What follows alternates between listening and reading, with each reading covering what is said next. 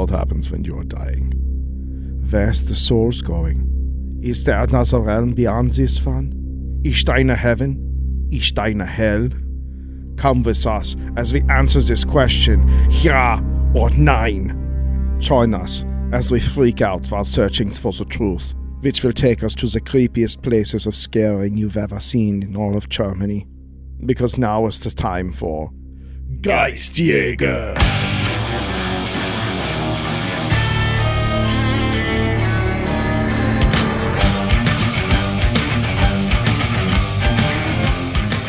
Ja, und willkommen to Geistjäger. My name is Panzer Schnitzel. Und I am Helmut Gerhard. Guten Tag, Panzer. Guten Tag, Helmut. Why don't you tell the audience where we are today? Yes, our unending search for that which is most terrifying and spooky has brought us to this ancient house of sickness. So many deaths resulting from ailments too horrific to name. Ailments such as tuberculosis, gingivitis, scurvy, Und Reichstagen-Nacken Raffle. That is the worst. I had an uncle who had that. Yeah, that was the one we were not going to name. We are so on the edge. We name all the illness. Before we enter this house of sickness, which was condemned and closed by the government for being too disgusting and freaky in 1997, let us go over the tools of our trade. Panzer! Yeah, we have the EM meter. Yeah, it's a good one. We have the infrared camera. Yes. We have the heat administrator. Yeah, we got that from the Radio Shacken. And I have a 1992 Sony Walkman.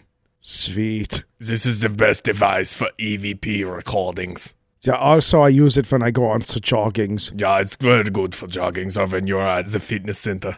Yeah. So now's the time where we switch over to the green night visions that makes our eyes look like glowing to vampires and enter the building with the harness that makes the camera on my face.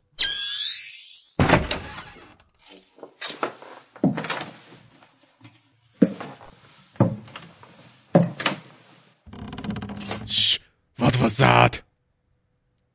You heard that, right? Yeah, it was quite audible. There was some of the creakings and the hallway noising. Let us go exactly to the epicenter of the sound and investigate. There, it came from right there. Uh-huh. Oh. Yeah, this is a load-bearing wall in the center of the structure using old wooden timbers. You can see how the humidity and change in air pressure as the sun sets and the temperature drops would force this wood to creak and bow. Watch as I reproduce the sound perfectly, having located and isolated the exact source of it. That is the exact sound that I heard. Yeah, we found the source. Panzer, Geist or Nein Geist? Ein Geist! Wunderbar. We continue the exploration. Jägers ein, Geist null. As we move deeper into the building of spookiness, the terror increases within my chest. I am watching visibly as Panzer's knees knock together comically as though he were in a 70s cartoon about someone with a pet dog who solved mysteries. Yeah, and I am really hungry right now. I could really go for the 7-foot-long sandwiching. Nein, Panzer! The EM meter. It is spiking. Panzer, have you ever seen readings like this in your life and before? Nein, we haven't seen readings like this since I walked onto that live wire conduit. Wait a moment. What is above your head? Well, it is some sort of ethereal, unknown, spectral cylinder that... Oh. No, that's the conduit. That's a live wire. Yeah, it's a live wire conduit. Yeah. Helmut, Geist or Nein Geist? Nein Geist! We have expertly dispatched that notion. Now let us go up this most spooky and creaky of staircases to the second floor, where most of the hauntings have been reported as occurring to the people who are on that floor, which is also a psychiatric floor, and they were heavily medicated with psychotropic drugs. Of course, that couldn't possibly have had anything to do with what they saw, because shut up. What is this on the infrared? I just saw a figure dart into that room. Schnell, Panzer! We make the pursuit! Yeah. Panzer, look. The infrared clearly indicates the outline of a body in the room. but the room is completely empty. Yeah, there's nothing here except for that hobo. Yeah. Make no sound. Do not disturb the fever dreams of the homeless. Everyone knows that their bodies do not produce heat. He could not possibly be from the hobo. I believe we have found what we are looking for, Panzer. And now I deploy the trap, and we will capture the Geist. On 3. 1, 2, 3. What the hell? What the hell are you two crouched doing? Jesus, Helmut! Panzer! Schnell, schnell!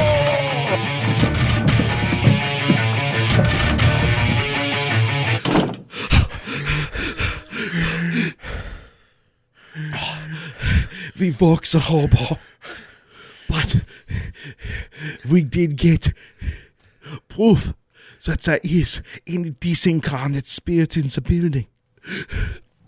Panzer, Geist, 9 Geist.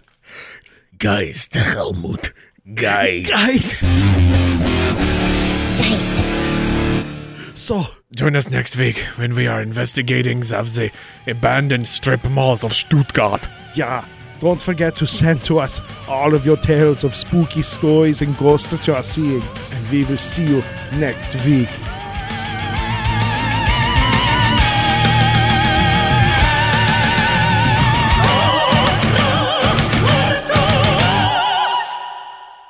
Nine hobos were injured in the filming of this episode. Guten Tag. That was supposed to be a polka, but it turned out as the circus song. Yeah. Yep. Well, welcome to Mixed Messages. The sequel. Podcast Yeah. all about telling you nothing. Yeah. I'm David Stecco. I'm David Flora. Hey, everybody. How are you? Hey, no. Hey, Hey, seriously. but for cereal. How are you, man? Or woman? Happy belated Valentine's. Yeah, Valentine's. Mm-hmm. This is Blurry Photos. We're nuts. We talk about weird stuff, and welcome. Yeah, we're some blurry photos. We're nuts. I like that. As you jot down the note. Nuts. N-U-T-Z? Underline. Question mark? Underline. Registered trademark? Scratch. TM. We got a good show for you. Yes, we do. Don't get us wrong. We're going to go through the usual, hemming and hawing and blah, blah that we always do. But I want to tell everyone right off the bat, if you're someone who doesn't like truly spooky things and graphic depictions of violence and murder, then this is not the episode for you, and you might want to go and listen to last week over again because shit's about to get real. Shit's about to get real. Wah, wah, wah.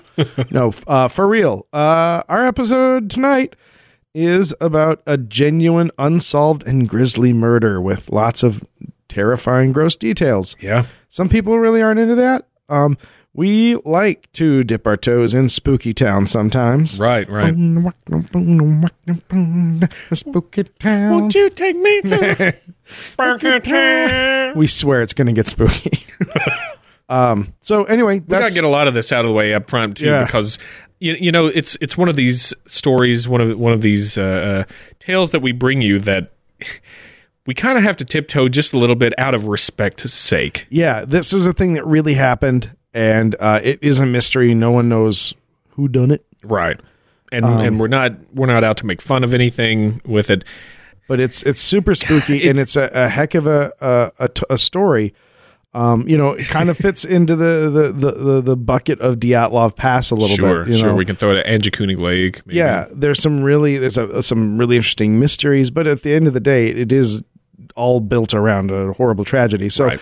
if that's something that skeeves you out, Go listen to Cahokia. just spend the time really donating to the podcast instead of listening to this episode.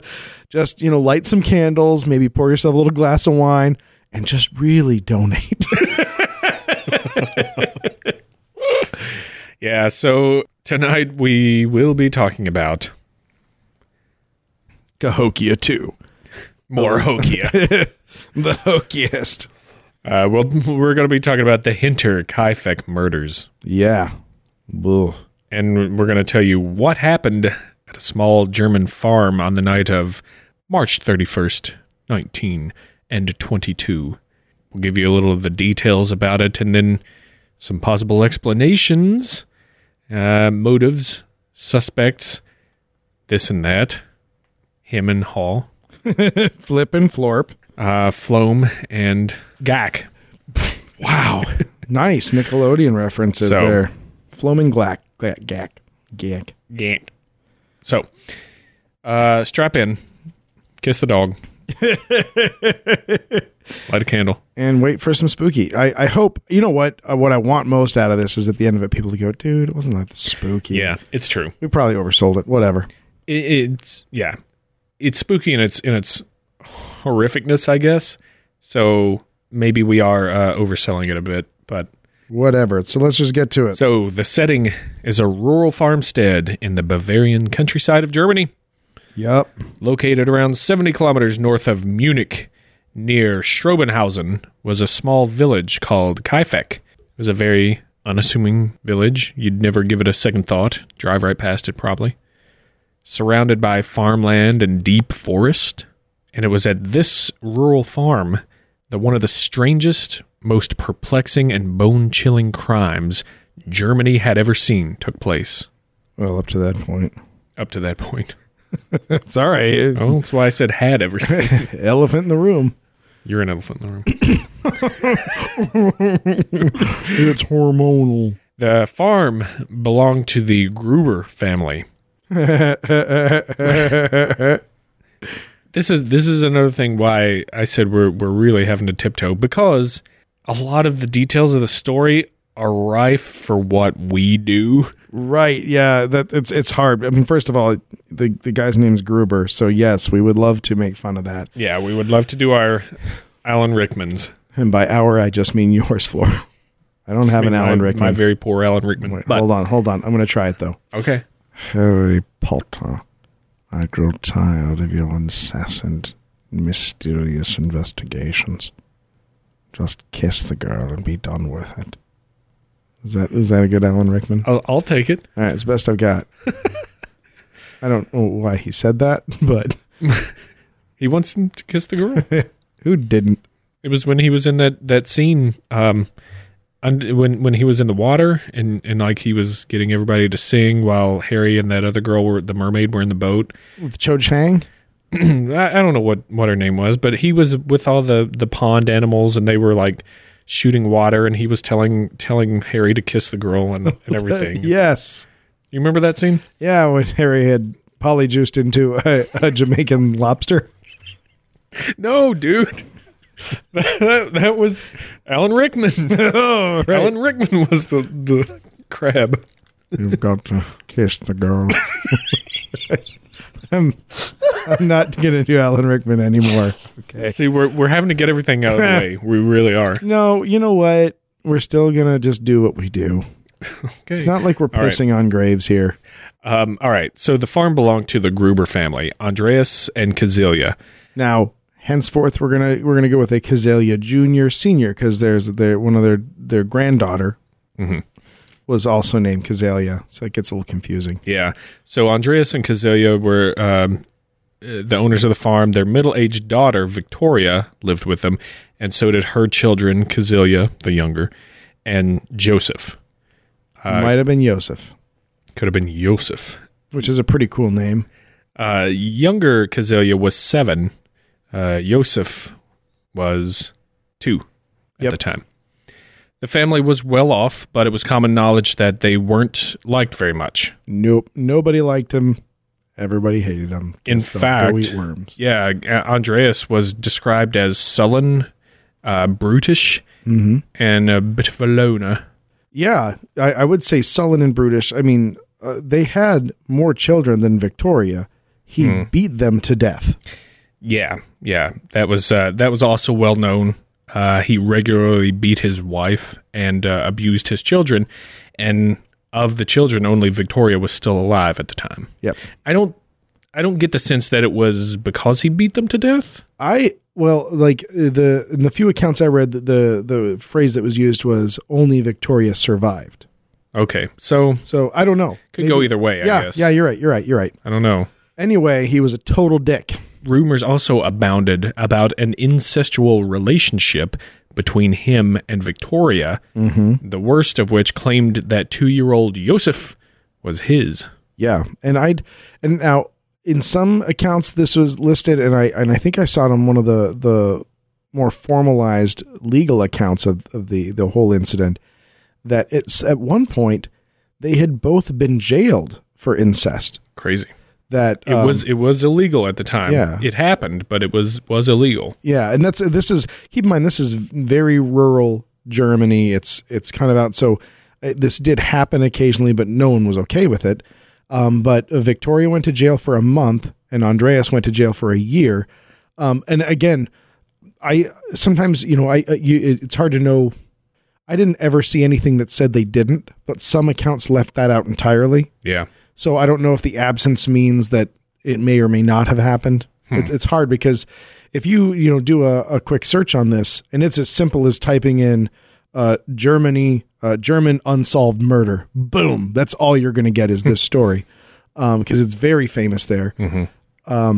So you're going to get a lot of accounts. A lot of people have studied this. It is popular for amateur crime stoppers to go over this and see if they can find anything. So you'll see a lot of accounts of it. And so I don't know if those omissions are contradictory or they just didn't include that information. So it's tough to tell. Especially because in some of the stuff that I read, they made a point to say that record keeping wasn't the best. Yes. And we'll come back to this, like that the overall institution of not only police, but you're right, record keeping. I'll say it again. Very rural Germany. Yeah.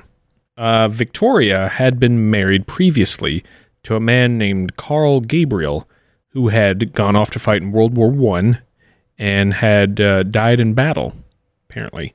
She was a very well-liked member of the Grubers and was said to have a beautiful voice and sang in the church choir.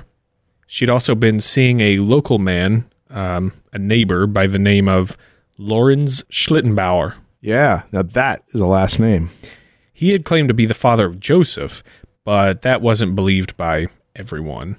There was still the rumor, that Joseph was from Andreas floating around, and I think people were really leaning towards that as the truth.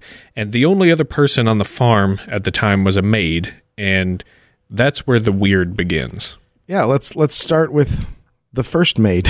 Yeah. In around October of 1921, the maid that's working for them suddenly ends her employment. She said, "I'm done." She was too scared to continue working there and wished to leave immediately because she claimed the farmhouse was haunted, as she had been hearing strange voices, noises, and footsteps in the attic. And apparently the family just thought she was loony, and they began to search for another maid. Yeah, and when she left, even the neighbors made note of her very drawn and sullen complexion, and they were also inclined to think, wow, this lady just kind of cracking up a little bit. And during that winter, young Kazelia had apparently complained of hearing footsteps in the attic as well, enough so to be falling asleep at school because she had stayed up all night sometimes, though no one believed her. They thought she was just like being a kid, I guess, You know how they do. Late in the winter, and this is now in 1922, Andreas was out on his farm following a snowstorm, just checking things out after a snowstorm had hit, when he found a set of footprints leading toward the farmhouse. Coming out of the woods. Yeah, he followed them back, and he found that they had come from the woods, but there was no trail that led back into the woods. Yeah, so one-way set of tracks, which is creepy enough. Sure.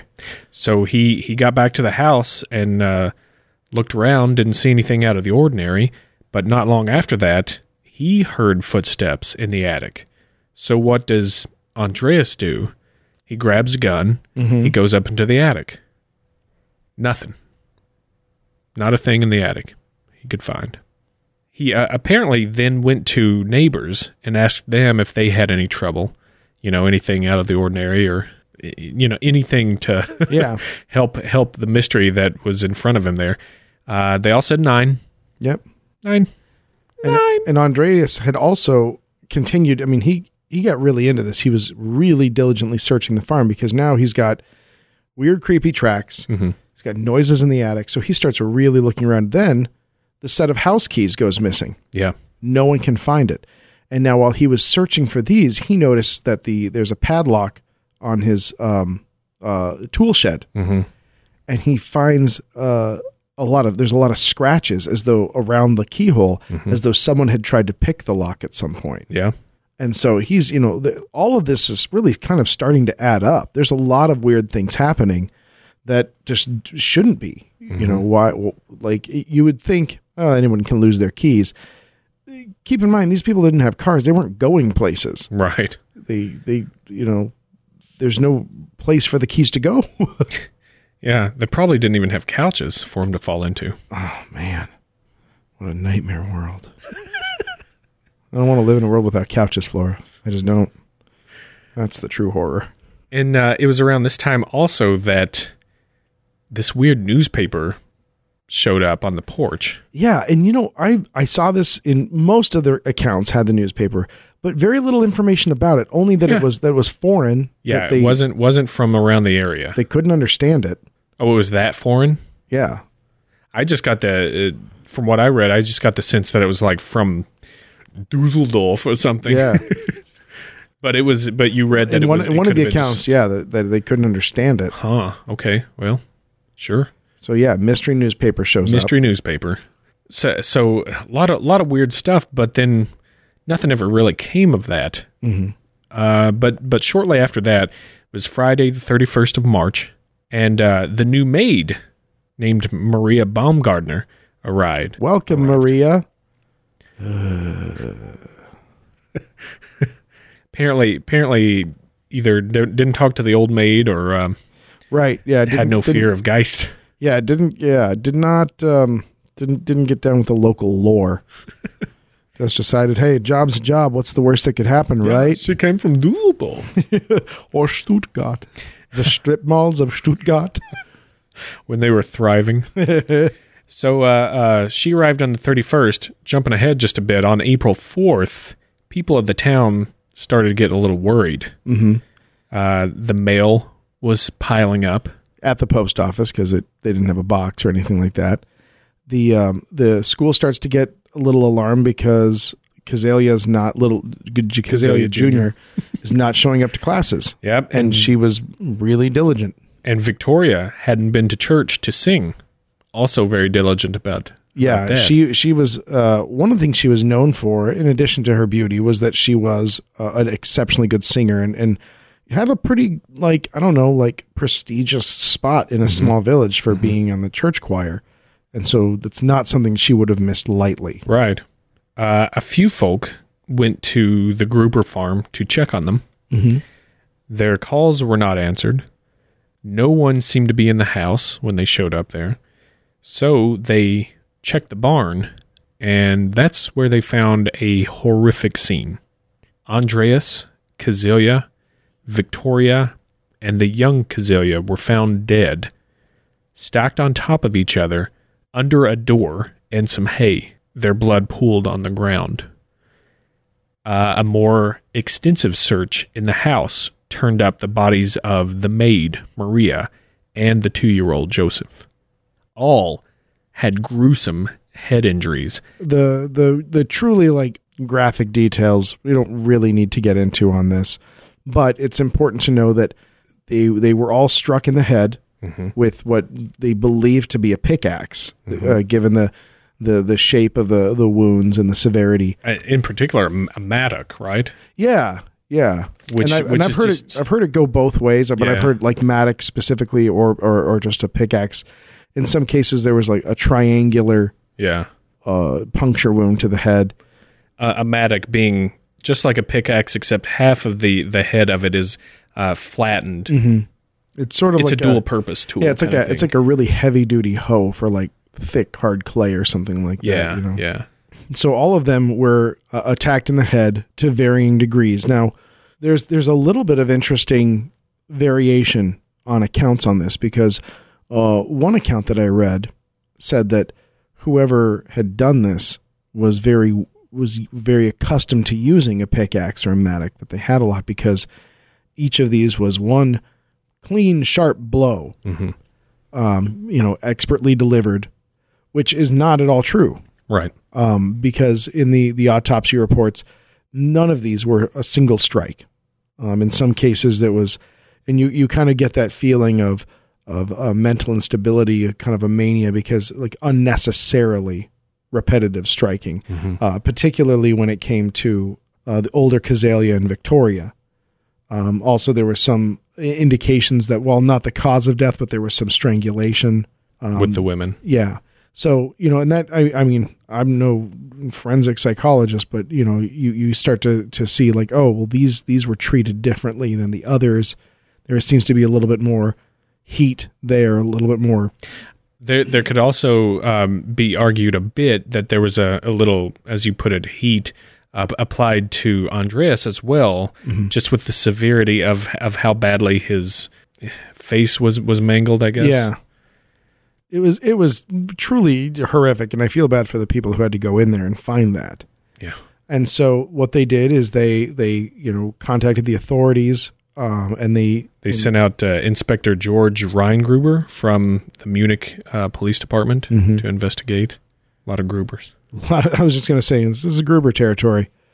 And so, and this is kind of where things get kind of more interesting, but also start to fall apart, because even coming from Munich, not the best investigational techniques. There was little to no preservation of the crime scene. As a matter of fact, the people who went there to see it, the investigators did not see a pristine crime scene. The door was taken off the people were unstacked and sort of brought out a little bit. And this actually comes back into play just a little later too. Yeah. Which is interestingly. Yeah. There's for one of the theories in this whodunit that becomes important. And so, they took the samples that they could, they did the best with what they had. And one interesting thing is that all of the bodies were then decapitated by the authorities to have the heads sent back to Munich for further study. Right.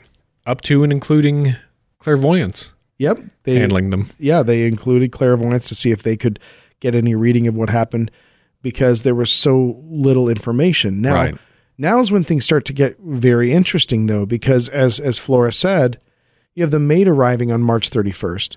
It's not until April 4th that people start thinking, maybe we should go check that out. Yeah.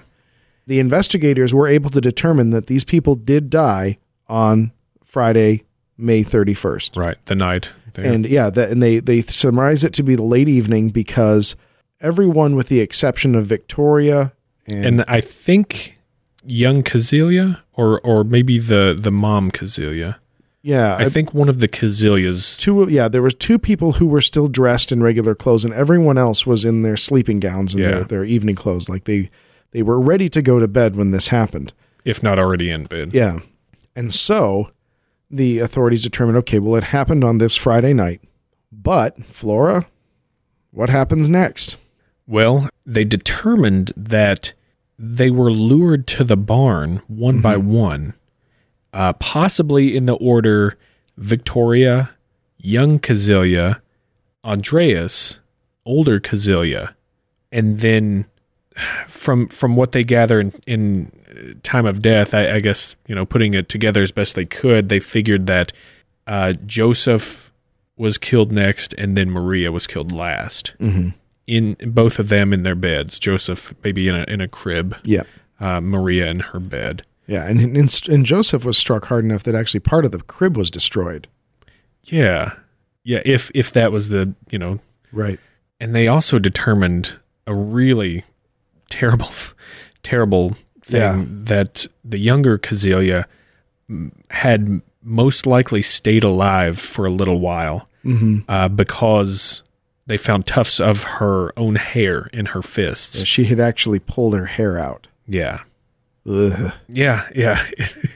It's heavy. It's heavy, Doc. Now, what the other things, once they started interviewing, the people who lived around it, and keep in mind, this farm was at least a kilometer from the next person.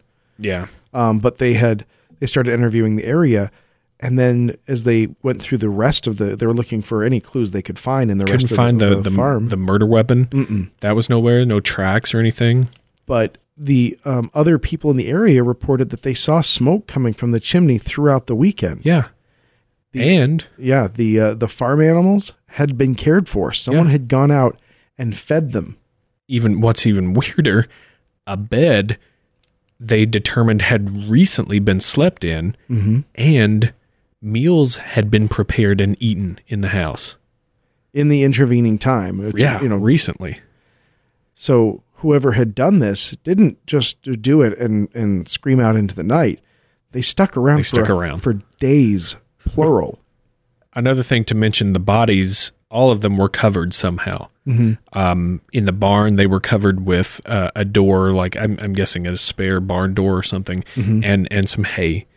And inside, Joseph was covered with one of Victoria's skirts, and the maid was covered with a sheet.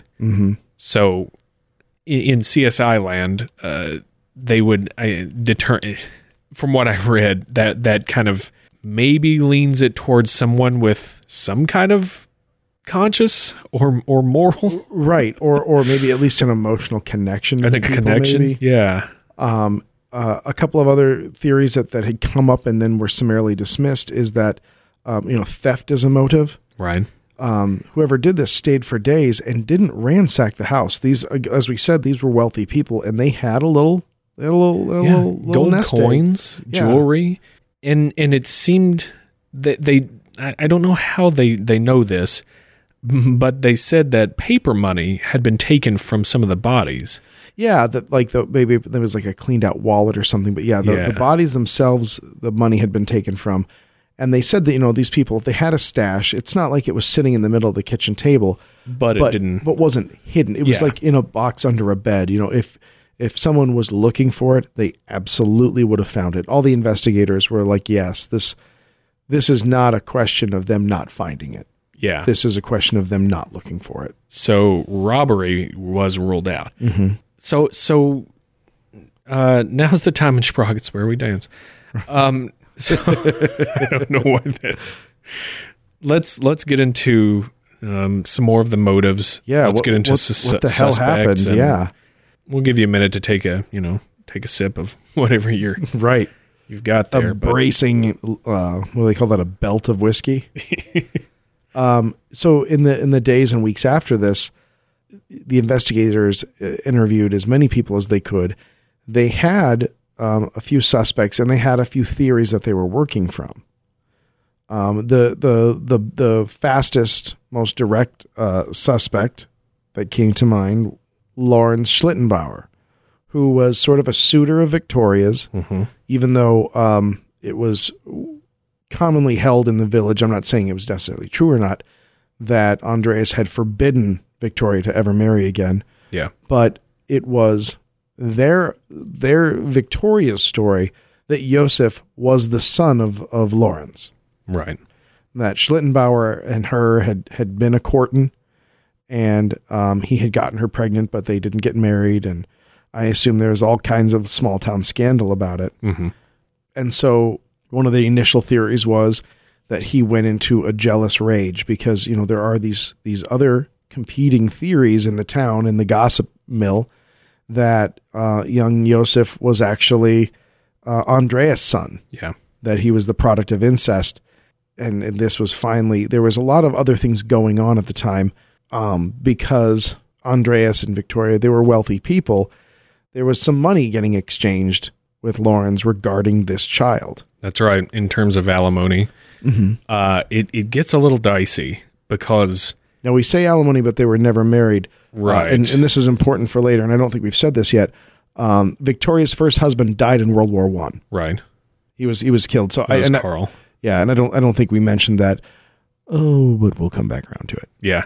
When she had Joseph, from an account that I read, she went to Schlittenbauer and said, This is your son. You should claim fathership of him. You should speak up. But Schlittenbauer said, no way, Jose. This one's yours and yo daddy's.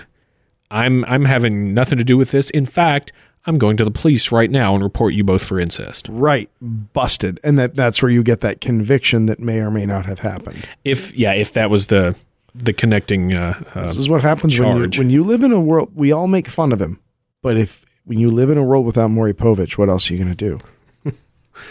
So we need someone standing up to determine if you are the father and have to take responsibility, or you're not the father and have to do an elaborate crab dance on stage. Right. And I wonder how many people in the village would get up and be like, she nasty. So what happened was suddenly Schlittenbauer says, oh, you know what? Never mind. It is my son. I'll pay the alimony fee for, and everything that I've incurred or whatever. And that, people think, owes to the fact that since Victoria and the family had a little money, she may have gone back to him and been like, listen, you've got to help us save some face. Right. Just say he's your son. We'll give you the money to then pay back, for the courts or for everything to make it look like it's legal. And then we'll just say Andreas is the guardian and probably enough on the side for a nice accordion. Sure. Sweet new pair of lederhosen. Yeah, schnitzel all year. All year. All you can bonk schnitzel. Maybe 50 boots to fill with. Oh, yeah. Dunkel. Anyway, he suddenly says, you know what, the son is mine. He is my son. But they still never get married. He actually goes on to get married and have a child after all that's said and done. And then here's a weird thing. It was said that Victoria was gearing up to sue him for alimony. Yeah, which doesn't I don't understand how that would even work. Yeah, well, yeah, I'm not a lawman. Law don't go around here, savvy. But heard you the first time, Ike. Winner to the king. Shut up, Ike. And that's the end of the podcast. Now it's just Tombstone for the rest of the evening. Man, what a palate cleanser. I know.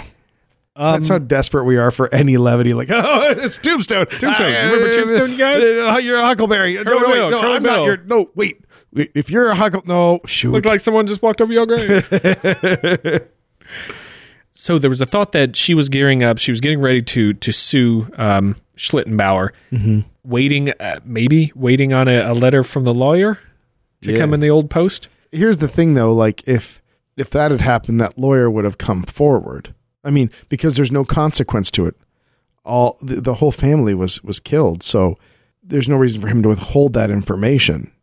There's no privilege to protect anymore. If that's, I don't know if that's how German law works, but I'm just saying if they had gone that far, then I would imagine a lawyer would have spoken to the investigators about it. And I'm just saying I don't see why that needs to be a rumor. I feel like that's something that could have been. Well, part of this theory, I think. I mean, gosh, it's all such a stew right now. We might as well just jump in and drink it all up. Chug that stew flavor. Chug it. Stew chugger. I know that was all innocuous words, but it sounded so hateful and weird the way you said it that I felt like it was like a racial slur somehow. I don't know. That's the way my brain just. Yeah. Stew chugger. Stop it. It feels somehow wrong. And write in. I'm not the only one that feels like that. Well, I feel it too. So Okay, you don't have to write in. You keep saying it. Yeah. Everyone write in and tell Flora how wrong he is. Keep going. So this ties in a way, but okay, I'll just tie it in and then we'll get to the butts. Tie it in, then get to my butt. Let's say Schlittenbauer did this in a fit of rage. Okay. He wanted to take out the family so he doesn't get sued, doesn't have to deal with a child that may or may not be his. Oh, by the way, his child had just died. Oh. His child was freshly deceased, and now he may be getting sued for a child that wasn't his. That's a lot for a man to take. It's quite a bit. Schlittenbauer also lived just on the other side of the woods. Just up the road, he was a neighbor, 350 meters away. And not too far. As a neighbor, he was one of the people who went to do the initial investigation of the barn, of the farm. Yeah, that's the thing. But before we get to that, even... Yeah, sorry, I'm jumping the gun. If he were to have done this and stayed there, there's the theory that maybe he stayed waiting to intercept this letter that was coming from a lawyer.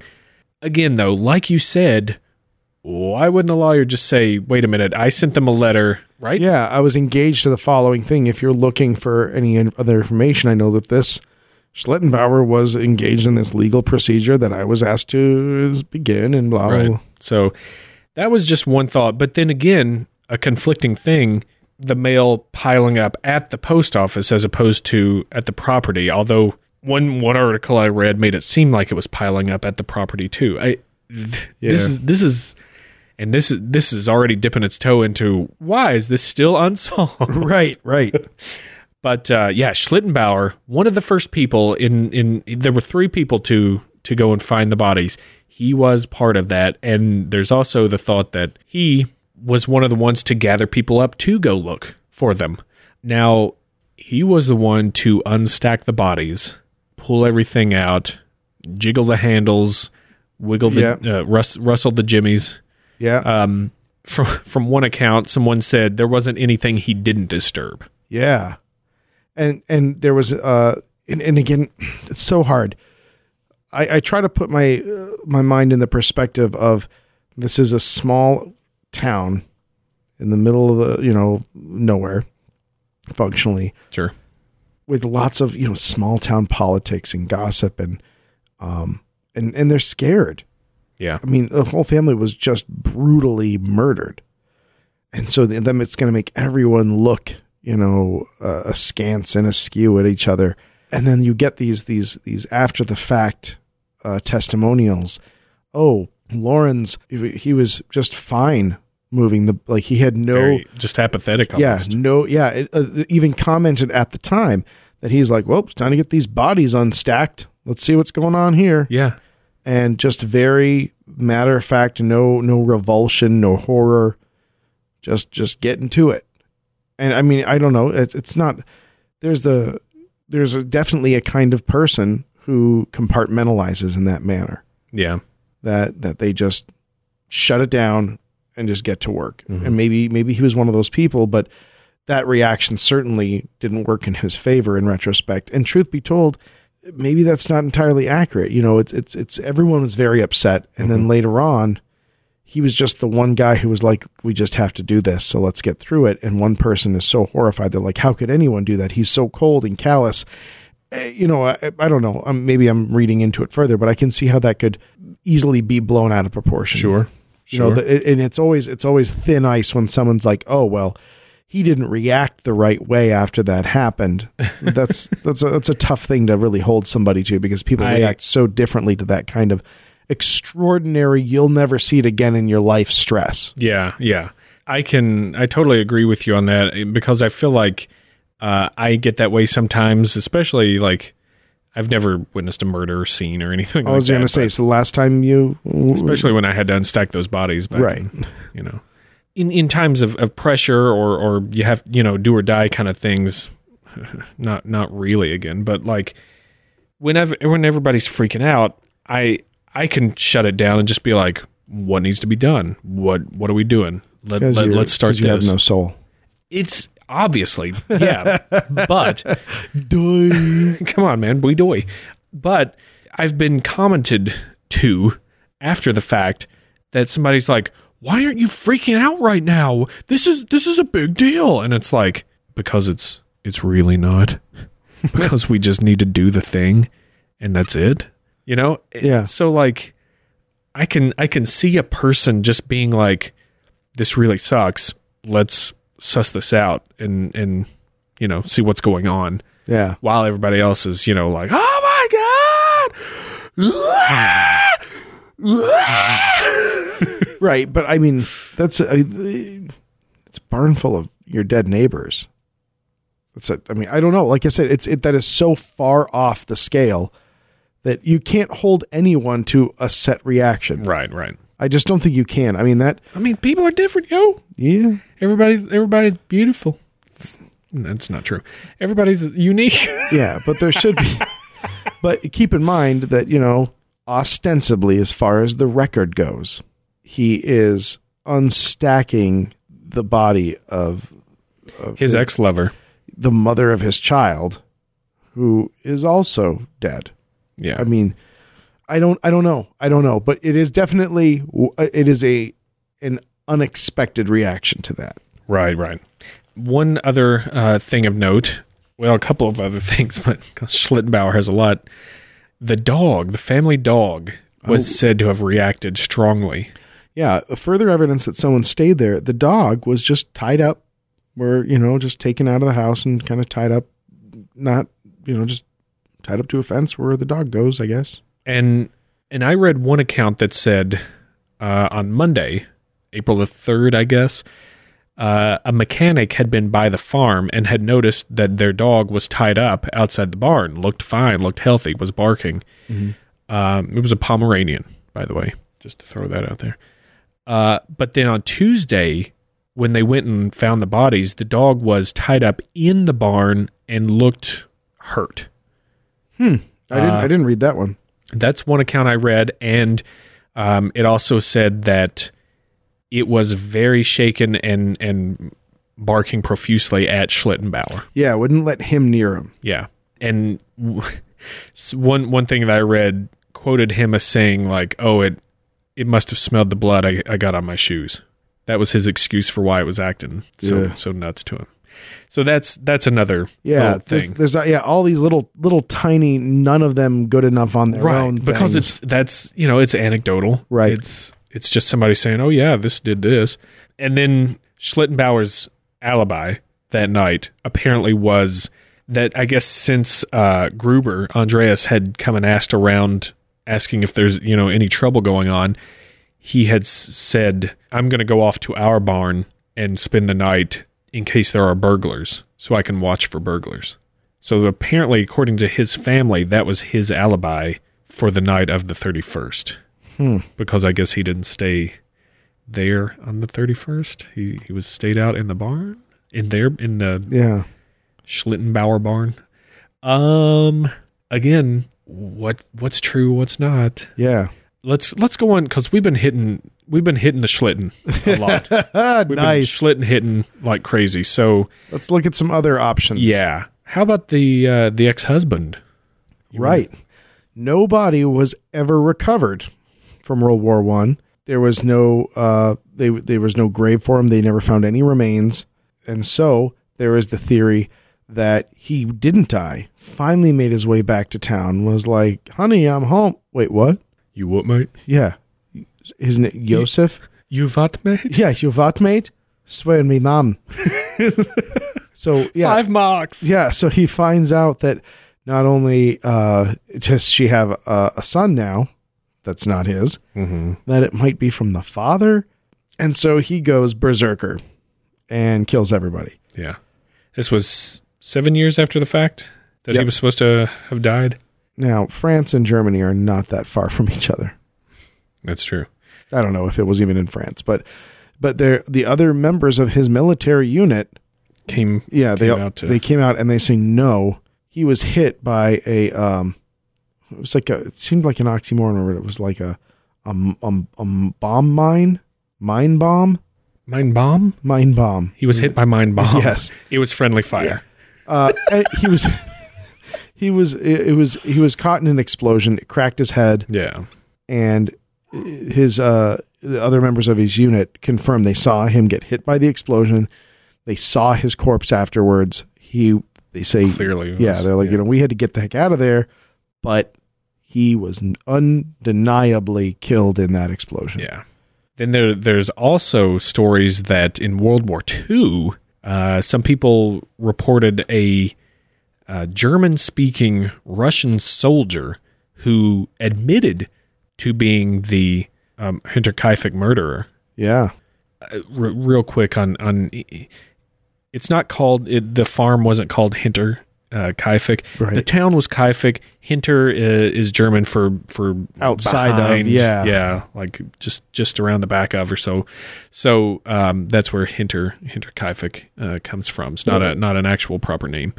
But anyway, people claimed that this guy may have been the Carl Gabriel, now fighting for the Russians against the Germans. Right, years and years after supposedly dying, and that's like some Winter Soldier Marvel there. You know? Yeah. He was he had a metal arm apparently. Yeah. It's pretty exotic theory. And he was like, "Who's Bucky?" Yeah. Now I've got a theory. Oh, great, yeah, throw it out there. And this is completely made up by me, but maybe not. They were hiding someone in the attic. Perhaps a much older product of incest that they didn't tell anyone about. Oh wow! And like an evil Bart Simpson kind of thing. Hugo.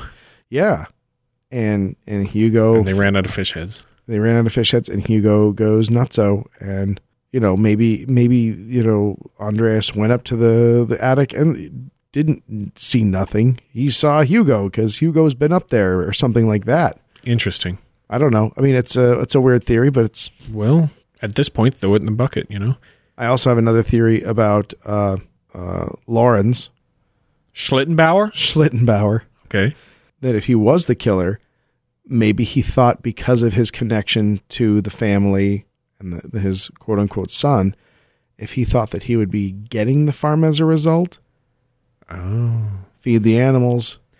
I had the question, what might have happened to the property since the whole family was killed? Right. So maybe he thought that he'd be inheriting it somehow or by being the only associated person with the family by having this child, that if he got it, maybe he thought, well, might as well keep the cows, Well, why would he not leave Joseph alive then?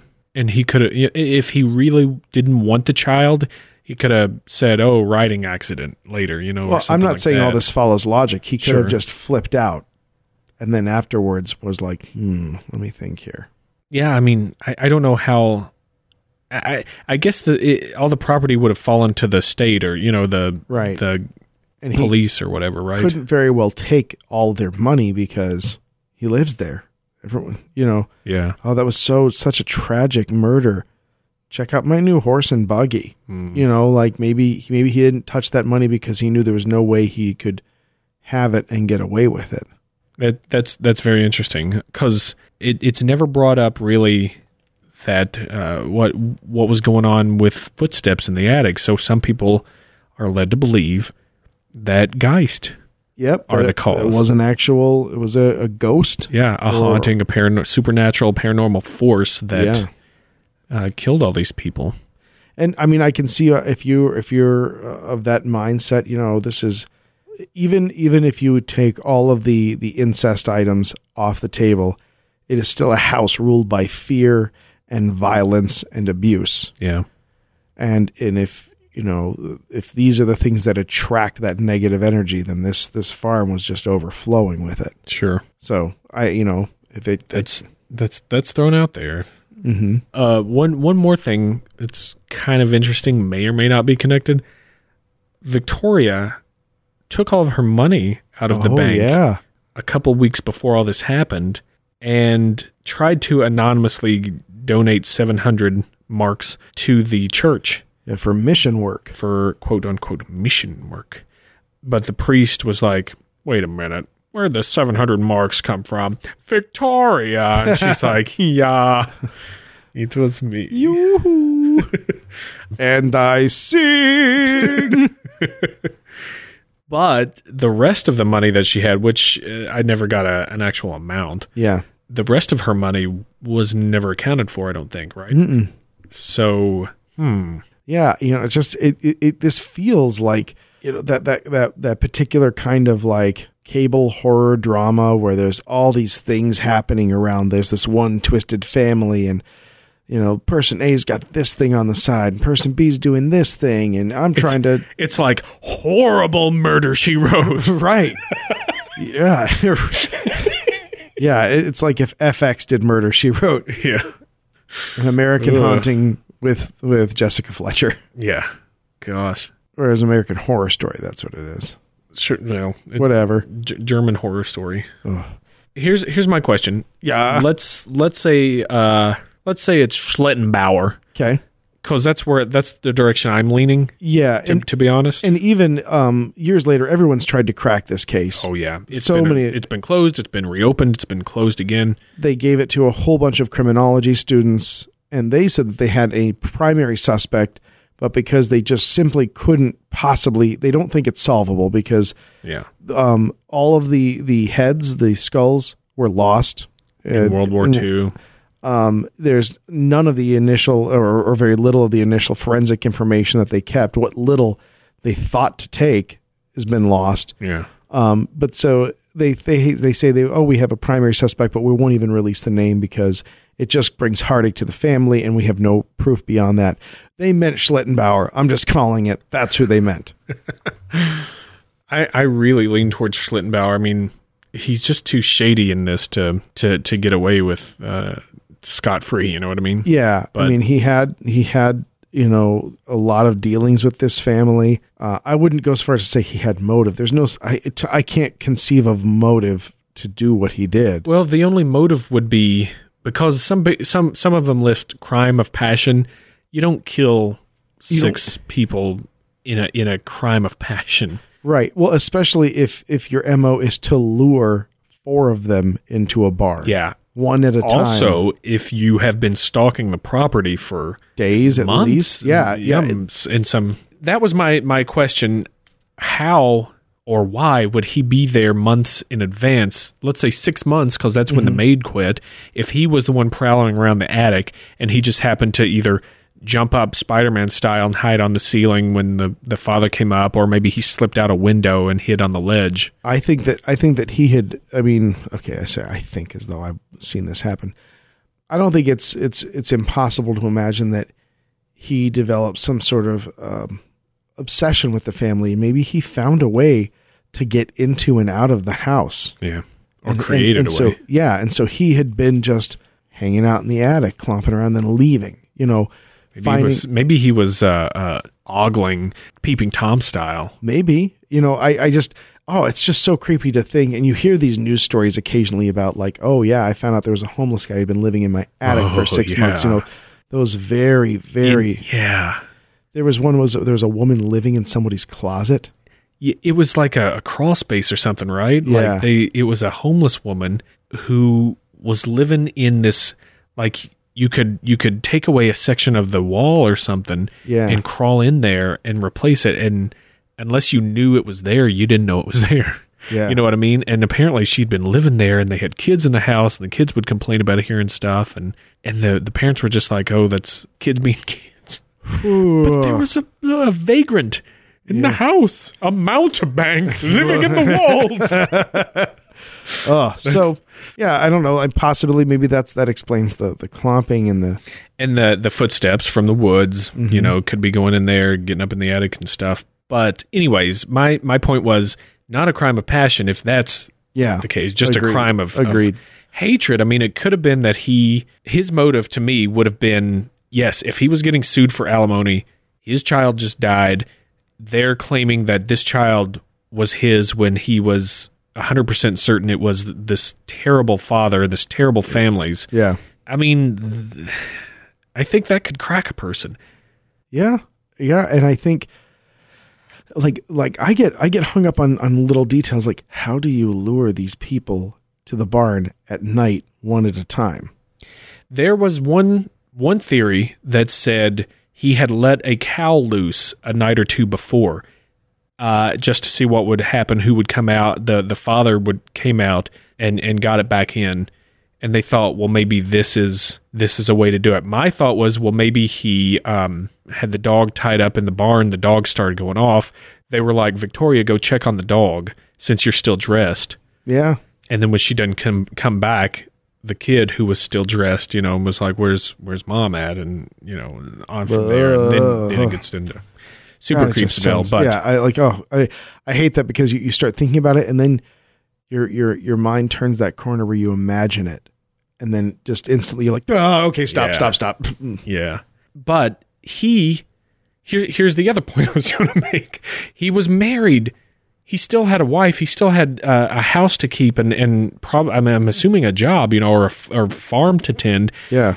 How is he taking all this time away from all that to do all this? Right.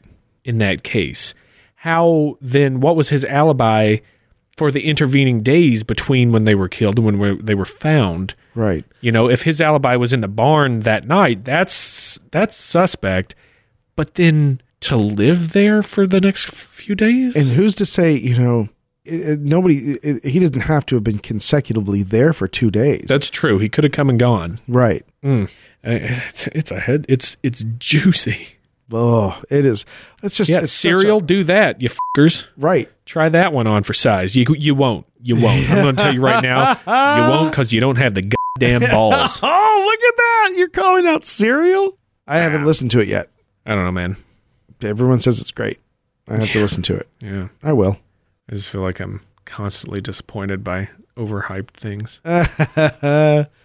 Any other tidbits? Boy, no. I'll tell you, when you're researching it, you're busy looking for information, not really processing it. You're just writing notes. You're just looking. You're like, oh, how does this? I looked for consistencies between stories and differences, but then when you sit down like we just did and really go through it like step by step, it's like the last chapter of Dead Mountain, that really great book about Dyatlov. Donnie Icar, the guy who wrote it. And if you get the opportunity, it's a great book. I read it over Christmas, and it's just a great account of Dyatlov. But the last part of the book is he puts together a timeline of what he thinks happened on that fateful night on the mountain in Soviet Union. Kolotsiaho. Yeah. So he says, oh, then this happened, and I think then the people that reacted this way, and then this happened. I just, God, to have someone do that for this would be more than I would want. I couldn't have that in me. I couldn't have that in my head. Well, it's also been thrown out there that maybe vagrants or, a wandering charlatan could have. Right. It could have just been just an old style, like every 70s horror movie ever, just a wandering lunatic. Yeah. But still doesn't add up. Yeah. I mean, you would have to think they would take money too. Yeah. I don't know. Well, and you know what? And I think aside from the appalling brutality of it, that's the real terror, the real spookiness of it, is that none of it makes sense. Yeah. It doesn't add up in any was logical. The motivation? Yeah, you can't say, oh, this is terrible, but it happened because of these things. You can't come up with a reason. Yeah. I like your idea that it may have been Schlittenbauer to get the farm to actually receive it, and just maybe in his horribly psychotic planning, he didn't take into account, what that would actually take to accomplish. Yeah, and we should point out that the farm didn't go to anyone. It was completely torn down in 1923. Yeah, there was a fire, I think, and then they were like, this place, this is forever. We don't want this here anymore, just because it reminds us of this. So there's a tiny little memorial, and that's it. There was never anything that went back there. Apparently, after the fire or after the demolition, that bloody pickaxe was found. Really? I never heard that. From the account, it said it was found in the attic. Really? So Yeah. I didn't see that in anywhere. I read that in a couple places actually, and that was a weird. It was just a little weird thing. And it made note of dried blood still being on it, and made it seem like whoever had done it had come back and had placed it in there. They didn't find it because they didn't find it. Yeah, they looked everywhere. So bizarre. Schlittenbauer. We're gonna get sued by the estate of Lawrence Schlittenbauer. The voices is weird too. If it was a single person, why would they be talking? A real out there theory is that Kazilia the elder had been married before, and it was either her in-laws at the time, or she had maybe a brother or a couple brothers and a sister or something, and that maybe they had done it in tandem. A couple of the brothers had come in and done the whole thing. I forget how that's exactly tied into it, but... What if it was Schlittenbauer and Victoria was helping him out, letting him in? I mean, it could be, they could have... We can make up... I mean, it's just all conjecture and supposition. Yeah. It's just gross and sad. Yeah. It's gross and sad, but it's an incredible mystery. Yeah. And another one of those... And, by the way, hey, listener suggestion. Thank you for suggesting this one, because... Oh, yeah, it's true. This was a listener suggestion. Truly creepy. Yep. Truly creepy. So I guess, aside from just endless conjecture, that will do it for the Hinterkaifeck murders. In a horrifying, sad, brutal, creepy, scary nutshell. Let's do a little tombstone to cleanse the palate. And exactly. And hit the puns. Oh my God! Prettiest man I ever seen. Sweet dusky-hued lady Satan. Why, darling, you're not wearing a bustle. How rude! Touch that gun, I'll burn you down. Well, that's why you're not wearing a bustle. This mean we're not friends? I don't think I could bear it if I didn't think we were friends. Why, Johnny Ringo. All right, there we go. That feels a little better. Yeah, you guys okay with that? You got anything? All right. Billy Bob Thornton is a fat idiot. It's hard to remember that's Billy Bob Thornton. Which one? Johnny Tyler, the madcap. Why don't you put that shotgun down? I wasn't gonna. The one when he first comes in. And he's sitting at the... Skin that smoke wagon and see what happens. That's Billy Bob Thornton? It's Billy Bob Thornton. Oh, that's a reason to rewatch. Doc? The hell, I didn't know you was in town. I don't know. I can totally see it now. Right? Well, I didn't... You're going to do something or just stand there and bleed? Yeah, I'd like to believe, and I'd like to believe that Kurt Russell just ad-libbed, skin that smoke wagon. Yeah. Oh, man. I said throw down, boy. Yikes. Yeah. Smack. Yeah, I think we should put Tombstone breaks into more podcasts, because it does feel better. Yeah. Hey, Flora. Yeah. Is that a listener mail? Because that sounds like listener mail to me. You know, listener mail by all our fucking listeners. It's puns by blurry fucking photos. Now, listeners, we don't want no trouble here, so we're just going to do some puns, and we'll be out of your hair. Puns. I didn't know you was back on the show. Skin that pun wagon and see what happens. Yeah. Pun wagon. You want to go first? You want me to? Oh, I don't care. All right. Fox tried to, in order to cash in on a very popular TV program that had run as far as it could, they decided they would do 24, but in the year 1924, and the hero was a German farmer, Jack Schlittenbauer. Nice. Yeah. Nice. I got a weak bunt here.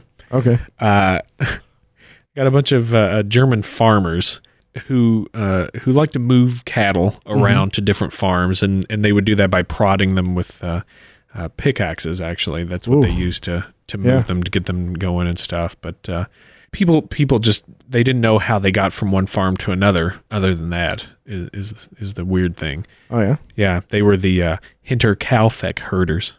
Okay, all right. Oh, we've got a new sponsor for the podcast. It's a German law firm. Oh yeah, yeah. It's the law firm of Brotzelmeier and Hagelfuss.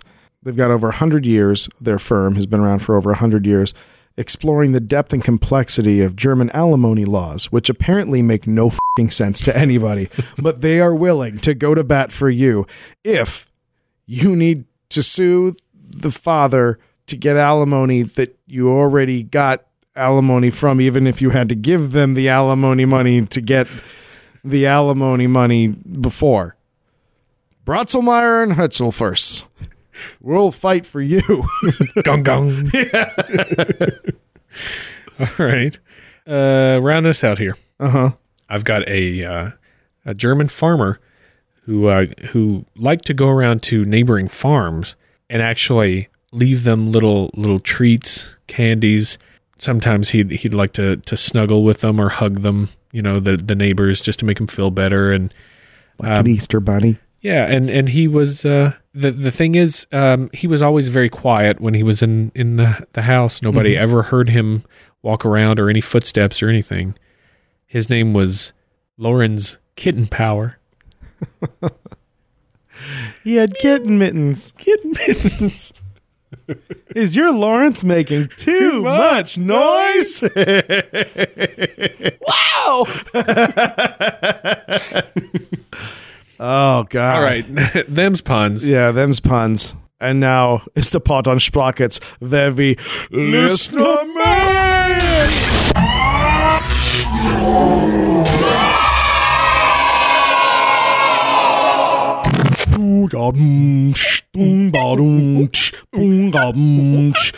Listener Man. Klaus.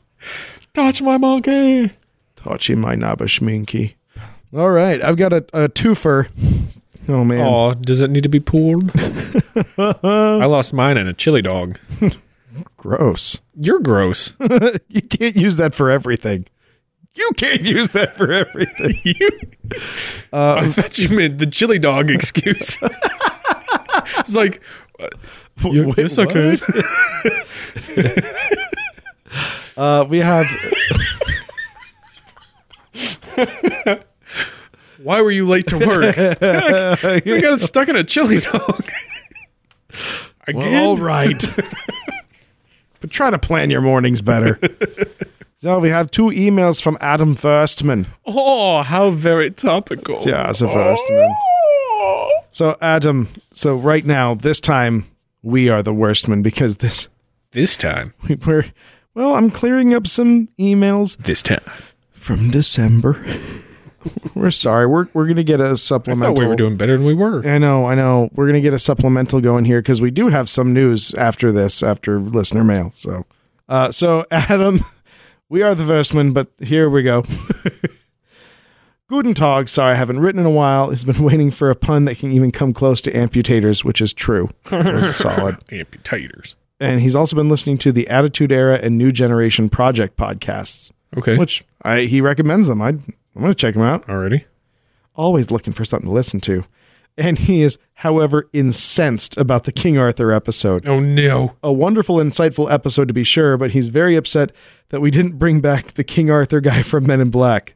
I'd love to talk to you about this more, but I gotta find out about King Arthur. Gotta find King Arthur. Just too much going on, and I gotta find King Arthur. He's convened with his council of peers, which is Anxious Tri-Tip and his dog.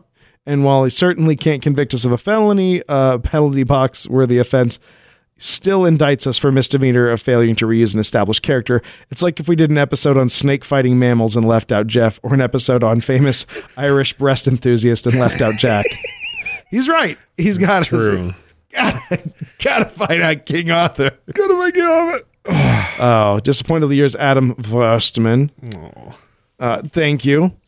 And follows up with this, which is a great thing. He's writing to fill us in on a little Christmas exchange news. And I know it's late. I'm so sorry. It's on us. This is such a great email, though. Verstman and Anxious Tri-Tip exchanged gifts this year, and he bought her a board game called Talisman that I believe, Flora, you have that, right? I just bought the digital version of that. Nice. Yeah, Well, yeah. we should play it. Or if there's a digital version, wonder if we could have virtual game night. I don't know how it works. Let's. He writes, let's be honest, we're all nerds here. You probably have heard of it. He's right. Oh, there you go. He's so right.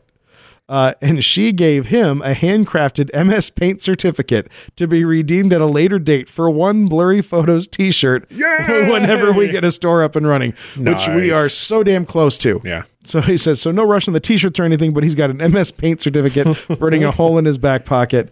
Have yourselves a fappy Saturnalia. Yeah. The Verst of Men. So good yeah, to hear. thank you, Verstman. Sorry we're so late on that, but we're 2015, man. Shit's happening. Yeah. And the end of the season break is coming up. Yeah, it actually is upon you right now.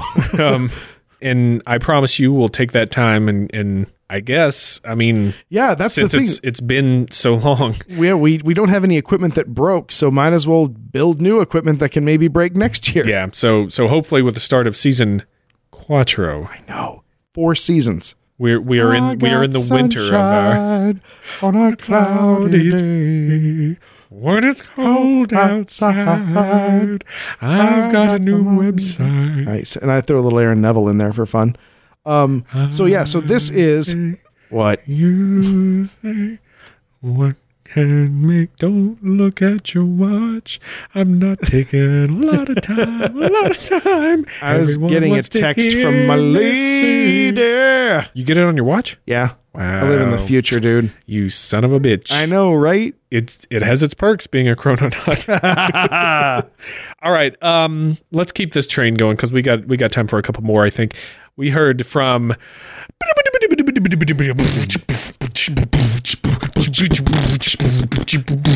That sounded like Wipeout. It was actually anime music for Lunar Kitty. Sorry. Oops. Arigato gozaimasu. Oh, just imagine a cat surfing solar waves from the moon. Lunar Kitty's got a pun. King Arthur put Camelot where he did in England to get away from his stepbrother who was living up north. Did you hear about this guy? You hear this? You heard about this? He was always bugging Arthur to let him be a knight to get away from his job of running a tavern and chicken farm. Who's going to take a knight named Sir Hinflagon seriously anyway? Not Pendragon. His brother, Hinflagon. Oh, very well done, Lunar Kitty. Very well played, Kitty.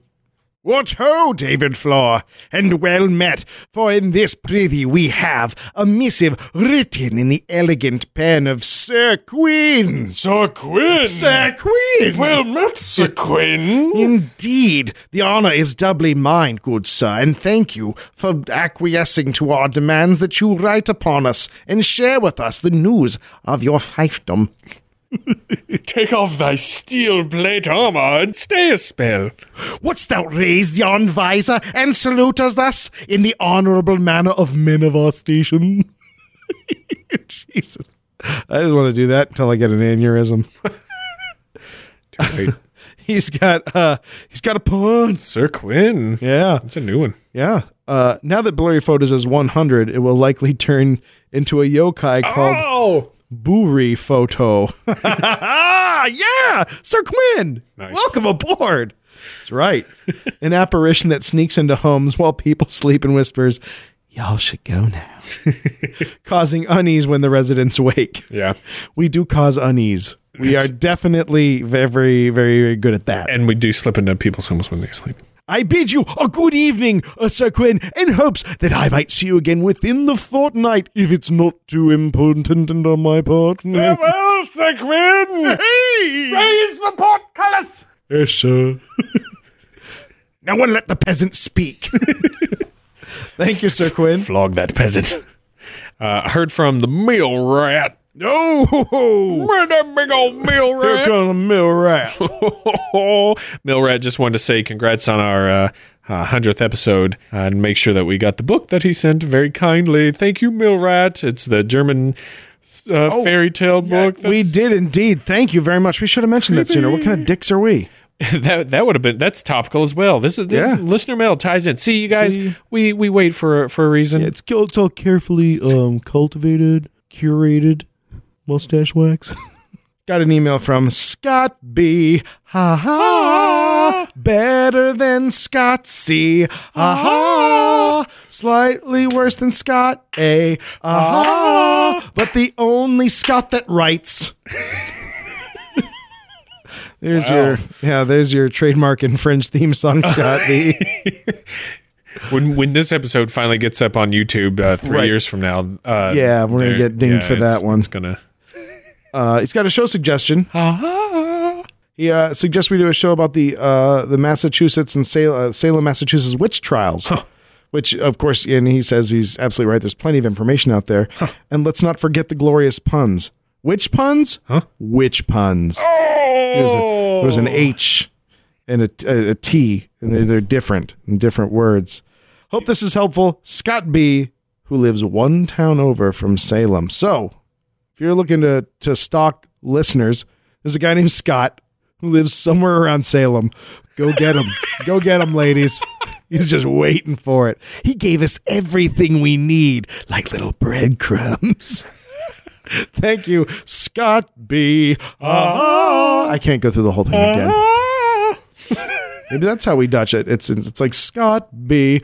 Not the same. We got an email from Kevin. Hello, Kevin. Hi, Kevin. Kevin says hello. Hello. Kevin is a new-ish listener and first-time fan letter writer. Kevin. Welcome. Baseball. He started listening with the palmistry episode. Nice. Wow. What a first one to actually want to listen to more from. Yeah, no, I'm so glad. Do you know who we haven't heard from in a while? Who? Bashar. Oh, hello, Bashar. We never heard from him. We just thank God we'd only hear from his lawyers. As much as we piss on him, he's got more money than we do. He's got dolphin money is what he's got. So what's Kevin got? Well, he says at first he was unsure about the podcast. Oh, no, it makes sense. Yeah. He felt there was a ton of info, but he wasn't quite getting the humor aspects of the show. And then he got hit in the head with a crowbar. Now everything's hilarious. And then after he loves our show and he can also smell color.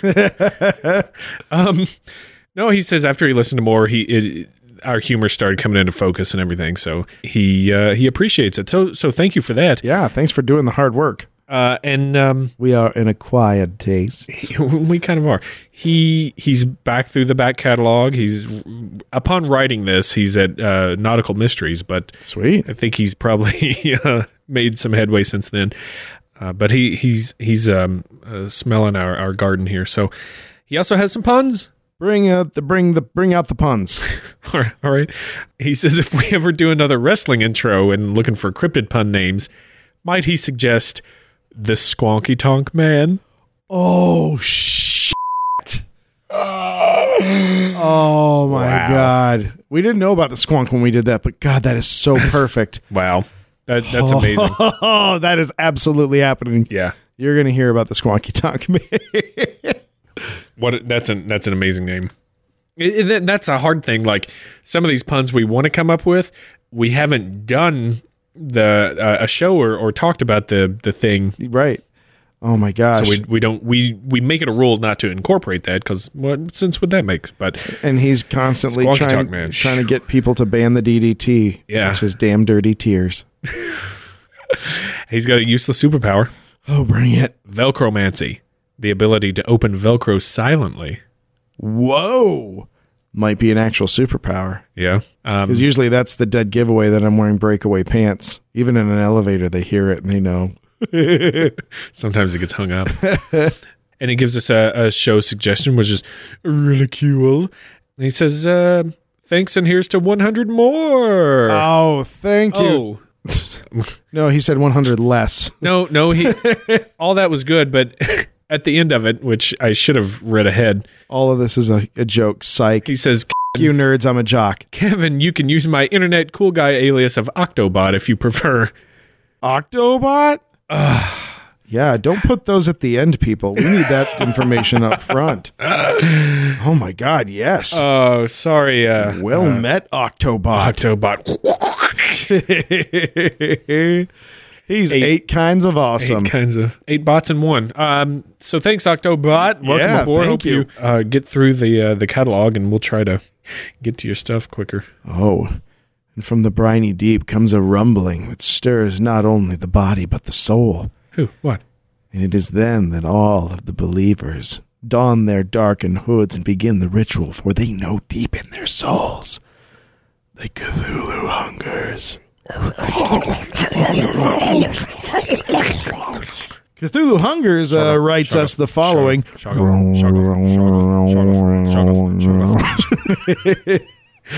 The Dagon Raygun. Dagon. Oh man, that killed us. Dagon. When we were putting together the G.I. Joe intro, we came up with a Dagon Raygun, and we were like, "What sound would that make?" And we just started going, Dagon. Well, we didn't use it, right? But it became a running gag between us. Yeah, we were killing ourselves with IRL. that. Yeah. Oh, here we go. It says, thank you for the peek up your skirts, gentlemen. Interesting to learn how my favorite brand of sausage is made. And it's good to know you don't have Ken Hite tied up in the back while you read letters. Oh, yeah. So, because he was asking why we didn't include him. Well, I always let you peek up. I was going to say, we are not coquettish minxes. No shy violets here. You can see all our sausage and how it's made. He's sure that the 100th episode will be awesome. Oh, I hope so. Yeah, me too. Still don't know. He's got a useless superpower. Take it. Bring it. You can. What? Drunk? Yeah, you're a mess. You can fly, but you look stringy dangly because Yog-Sothoth has a tentacle up your hoo-hoo. Not a superpower. You're just a meat puppet. My hoo-hoo. Man, Cthulhu Hungers, you're the coolest. Also says, just watched What We Do in the Shadows and wants to know if we have any favorite movies to recommend. I cannot wait to see that. It's the vampire documentary. It's the 2 guys from Flight of the Conchords. Have you not seen, look up a preview for it. No. It is hilarious. And it's a documentary film crew following these, for lack of a better word, dipshit vampires. Oh, okay. And how they've been alive for hundreds of years. And they just, it's really hard getting into bars because you have to be invited. And sometimes the bouncers just aren't having it. So they can't go in. Well, all right. Yeah, so it looks great. Any movies, movie recommendations, Flora? Let's see. What have I seen? One of the things we keep talking about watching, and maybe our Australian listeners, if you've seen it, can you recommend it or not recommend it, is the Babadook. Yeah, that looks spooky and cool. Don't let him in. Don't let him in. Don't let him in. Don't let him in. Babadook. Yeah, that looks pretty cool. If anybody's seen that, let us know how that looks. Yeah, but I'm looking forward to checking that out. I mean, my eternal movie recommendation to everybody, and I don't care. I just don't care if people can't like it. But Flash Gordon from 81, I think. It's so great. Flash. Music by Queen. The universe. One of my all-time favorite movies. We're still doing it. How can you know? No, but for as far as new movies, I don't get to see theater movies very often. So I went to the movies this weekend and had to go home because everything was sold out. Ugh.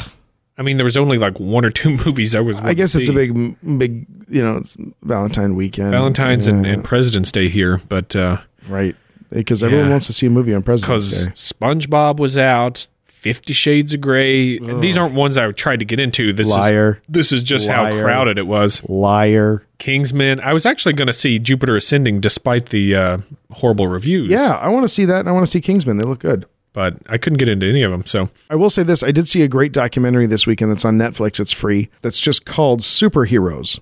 And it's about real-life superheroes, people who decide for any number of reasons that they are going to dress up in costumes and defend justice on the streets of major cities. Crazy. And what what motivates them, what they do, what does their life look like. It was fascinating. I will not be defending justice anytime soon.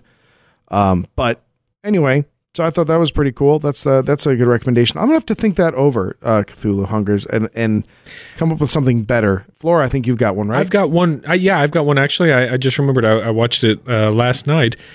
I think it's a couple of years old now, maybe even 5 years old. It's called Frequently Asked Questions About Time Travel. Oh, I almost watched that this weekend. Kim talked me out of it because it was on HBO Go. Almost bad move, watched Kim. it. Bad move. Whoa. Bad move, sister. It was awesome. It was a lot of fun, clever. Has the guy Chris O'Dowd. Chris O'Dowd, from the IT crowd in it. Yeah. And subsequent stuff. So if you're stealing HBO Go from someone, watch it. Check that one out. I think you might like it if you're into our kind of stuff. It's a fun little sweet. Little I'm gonna have to watch that this week then. Got one more here, and then we're gonna wrap it up. All right. We heard from a new writer, Katie. Hi, Katie. Hi, Katie. She says she's a huge fan, but super shy. Don't be shy. Don't be shy. Wait. Sometimes people who are big fans of our podcast, but also shy, possess limited psychic abilities. I don't even know why I said that. Keep reading. Yeah. Well, she says her two greatest passions are monsters and stand-up comedy. So we fall right in with her world there. Welcome aboard the Weird Bus. She also was wondering if we'd heard of the Hinterkaifeck murders. Now everyone has. That's brilliant. Yeah. There you go. Thank you, Katie, for suggesting this. Also, just if you have any lotto numbers, send them out. Yeah. Just a week ago, we got a suggestion for this too from the soaring buffalo of incredulity. So apparently on people's minds. That's cool. Yeah.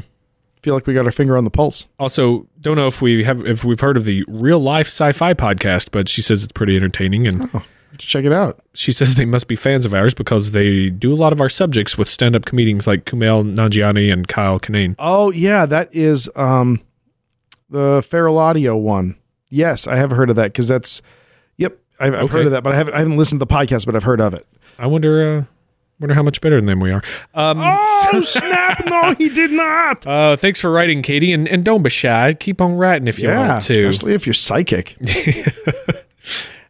Cool. That's what we got for this week, you guys. Yeah, and so this is gonna be the capstone on our third season. We're gonna take a couple of weeks here just to get our shit back together. We will return blazing drunk and glorious for our annual St. Patrick's Day episode. Yep, season opener. Yeah, and opening day, casket closer, and casket closer. Liver destroyer. Yeah, so you've got that to look forward to. We'll probably have a few supplementals here and there. We'll probably throw some things. You know out how there. we do. We can't leave it totally quiet because we love the sound of our voices too much. That's right. Don't forget to go to Facebook, like us on there. Go to Twitter, follow us blurry_photos. Follow us on YouTube. Yeah, take the donation challenge. Donate to us for every day until we come back. That'll teach us a lesson. That's right. It'll shut us up. Go to audibletrial.com/blurryphotos and get your free audiobook download. Yep, it's worth it. And that's what you can do. Cannot wait to see you on the other side, even though we'll be cross-eyed and mostly blind from homemade moonshine. Yikes. Yeah. So anyways, for this episode of Blurry Photos, I have been David Hinterkaifeck. And I have been Dave Neingeist Stecco.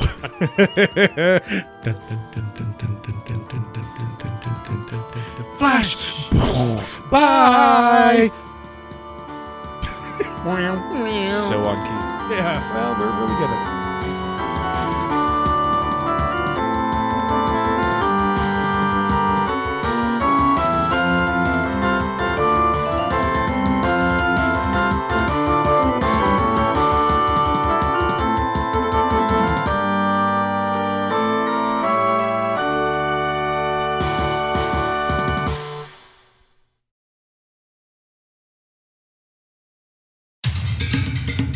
Do you have all the money that you're entitled to under the law? 9. Do you need to sue the father of your children in order to get the alimony money that you deserve, even though you've already sued them for alimony money that they didn't have, so you had to give them alimony money just so they could pay it to you? Yeah. Brotzelmeyer and Hatzelfuss are in your corner. 9 ein Geist!